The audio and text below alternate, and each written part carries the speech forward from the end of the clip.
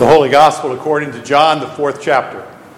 Glory to you, O Lord. Because of the length of this Gospel reading, I'm going to encourage you to please be seated during the Gospel. But Jesus had to go through Samaria. So he came to a Samaritan city called Sychar, near the plot of ground that Jacob had given to his son Joseph. Jacob's well was there, and Jesus, tired out by his journey, was sitting by the well. It was about noon.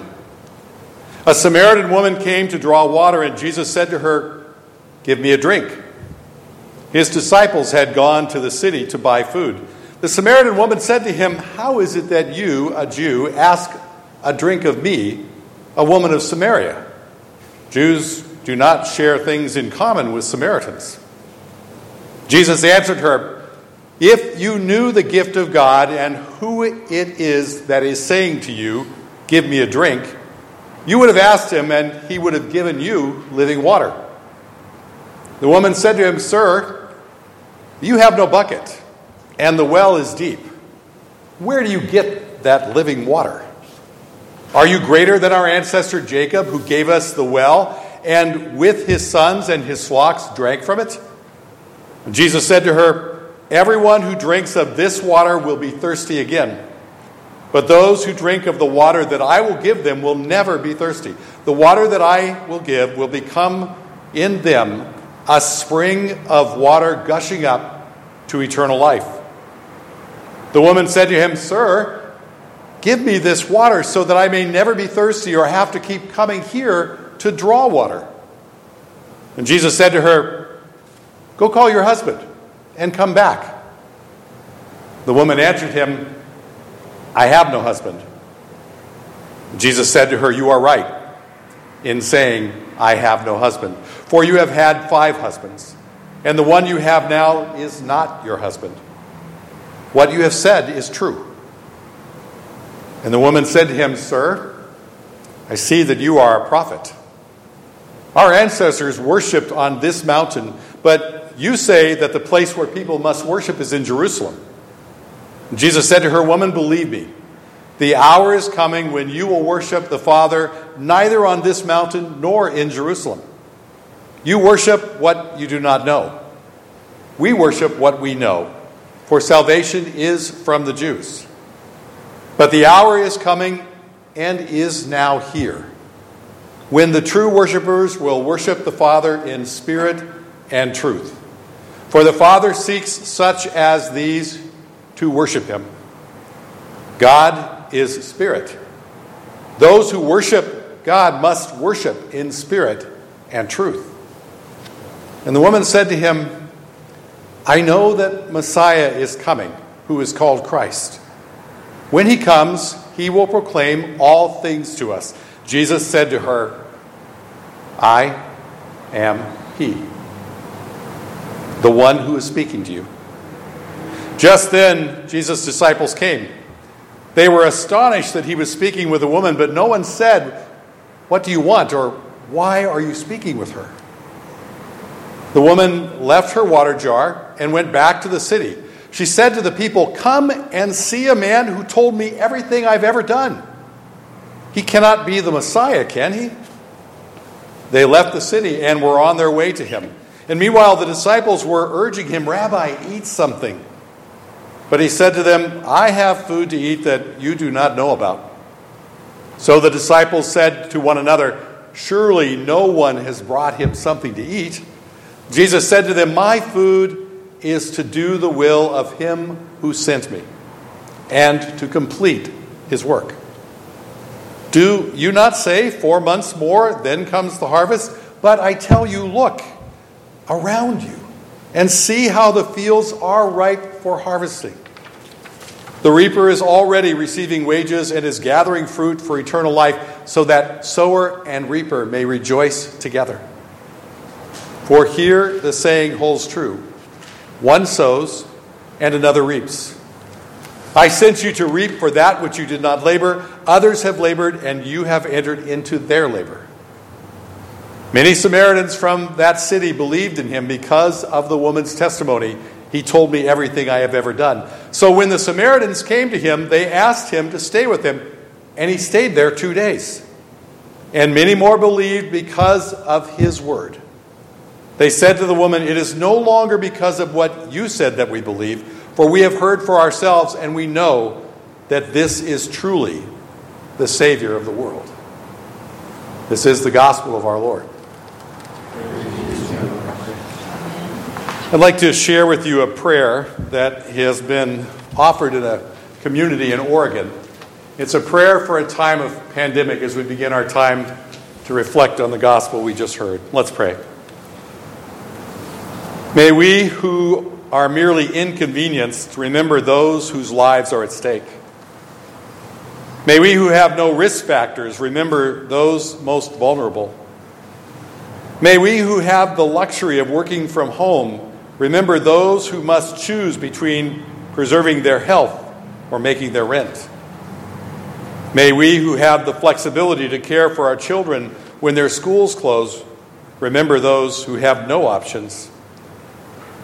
May we who have to cancel our trips remember those who have no safe place to go. May we who are losing our margin money in the tumult of the economic market remember those who have no margin at all. May we who settle in for a quarantine at home remember those who have no home. As fear grips our country, let us choose love.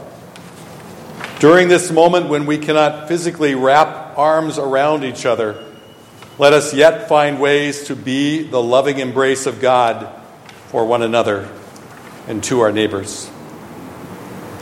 Amen.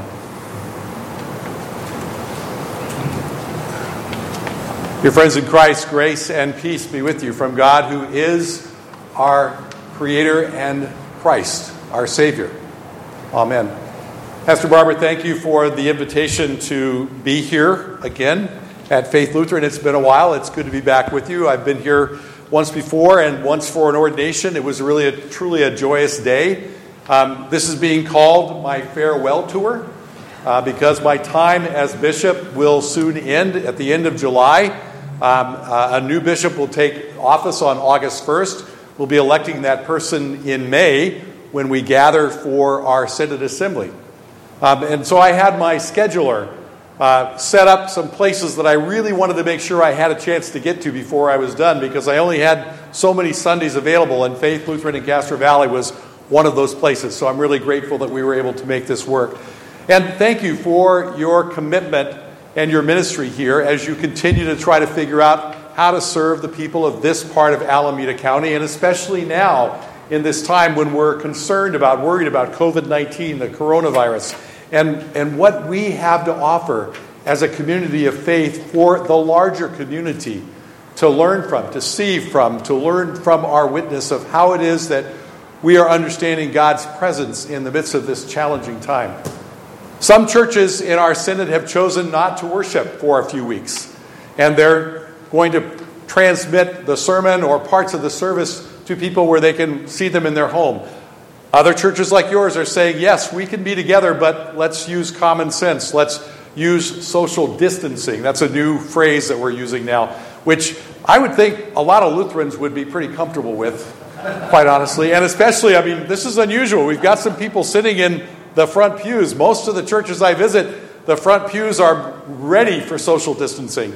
So let me just offer that thank you for your continuing conversations with Pastor Barbara and your leadership, with health officials and people from your congregation and from the community, as week by week, I think, we try to follow this very quickly moving, changing story of the coronavirus to wonder what would be a way for our community to continue to connect or to choose not to connect as we learn more information. I have offered my support and my encouragement for each congregation to work with their local health authorities to determine what would be the best way for them to move forward. And in a synod our size, which is quite large, all of Central and Northern California and Northern Nevada, there are 57 counties. And that means 57 county health agencies with 57 county health officers who may have a different way of thinking about how they need to respond in their area. And we're leaving that to each congregation to determine what makes the most sense. You'll already know, as Pastor Barbara shared, there's ways that you are being together now that are already different, including in this time of Lent, when we normally want to be together. We're not only together on Sundays in Lent, we also try to get together on Wednesdays, right? We really appreciate the time of journeying together through Lent together with Christ towards that cross of Good Friday. And it seems odd to talk about social distancing and wanting to be together in the same sentence. And how you are doing that, and how you are recognizing that. Bishop Eaton, we were gathered together as the Conference of Bishops last week in Chicago. And she had an interesting way of thinking about what it means to be a church for a time such as this, in Lent, going through a coronavirus, COVID-19 pandemic. And she wondered, given that there are practices like sharing the peace, or like dipping our fingers in the water as we prepare for receiving communion, or receiving communion, if some of these practices need to be suspended because we don't want to put the most vulnerable at risk, people who could be harmed by the coronavirus. And she wondered, and I am intrigued by this thought, something like Holy Communion could be something that we choose to give up for Lent. Now, we normally think about giving things up for Lent that maybe aren't that good for us. Communion is good for us. But her way of thinking about this was to say, what if we decided to avoid the practice of sharing Holy Communion in Lent as a way, like we do with other Lenten practices, of stepping away from things to see them in a new way, to reorient ourselves and think about how this sacrament, when it's safe and time for us to come together and share that sacrament again, might take on a new place in our walk of faith, might take on a new place in our relationship with Christ and with each other. I'm intrigued by that. I'm aware of and thankful for the leadership of our presiding bishop, who could take something like giving something up for Lent and have that even make sense with something like Holy Communion. And so when you think about social distancing and all the things we're doing, again, it's out of love that we are doing these things, not fear. As a community of faith, we want to make sure that the message we're sending is we love and care for each other and for our neighbor, that we don't want to do anything that could possibly harm them. It's not out of fear for ourselves, it's out of love and care for others that we choose to do these things. How many of you knew the phrase social distancing 2 weeks ago? I'd never heard of it. But when you think about it, social distancing is actually a part of the gospel story that I just read. This very long story about Jesus at the well at Sychar and the Samaritan woman. Because this Samaritan woman had come to the well at noon. Not in the morning when most of the other women from the village would have come to draw water. She was coming at a time when no one else would be there. Probably because, well, she may have been shunned in the community. As Jesus pointed out to her, her life had been unusual. And there may be some in the community who judged her. And for whatever reason, maybe it was just more comfortable for her to come when the other women weren't around. We don't know. But Jesus was there at the well. He was tired. He was waiting there rather than going into town with the disciples to buy food. And when this woman came up, he risked sharing something with her. His own vulnerability. At that moment, he was thirsty. And he told her so, even though there were all kinds of rules and social conventions that should have said he should never have talked with her, nor she with him. He risked being vulnerable with her to say, I'm thirsty. Get me a drink. She also risked, I think, her vulnerability of even entering into that conversation with Jesus. But think what would have been missed if they had not been willing to take the risk to be vulnerable together. All the conversation that ensued about water and living water and salvation and God's plan of salvation for the world. I stood purposely here by this baptismal font as I read the gospel, referencing again and again the living water, because all of us have been washed in these waters. All of us know what the living water of baptism does for us in initiating our walk of faith. In God's choosing to redeem and save us because of the love of Christ. Jesus was able to have this amazing conversation because they took the risk of talking together. And sometimes it's risky talking with people who are different from us. Sometimes it's risky entering into those conversations.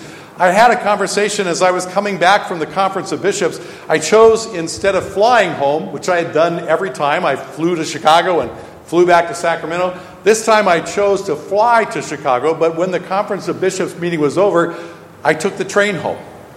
A 2-day train journey on the California Zephyr. And I'll just tell you, it was an interesting time to think about social distancing riding on a train with a lot of other people. And one of the things that we did when it was mealtime was to gather in the dining hall. And if you've ridden on a train, you know when you're in a dining car and you come up and you're a single, they put you with other people.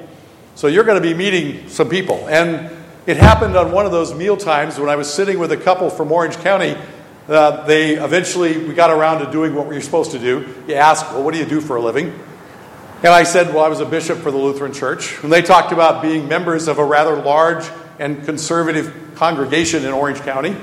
And we got around to talking about what was going on in the world with the coronavirus, COVID-19. And this gentleman said, well, you're a bishop, you're a pastor, you probably have a lot of learning and training. Can I ask you a question about this? And I said, sure. He said, do you think this coronavirus is God's judgment on us? Do you think this coronavirus is some kind of judgment that God is making about the world? And I had to think for a minute. And I said, my immediate answer is no. I do not believe that the same God who sent his Son into the world to redeem the world would somehow send a virus to eradicate that same world.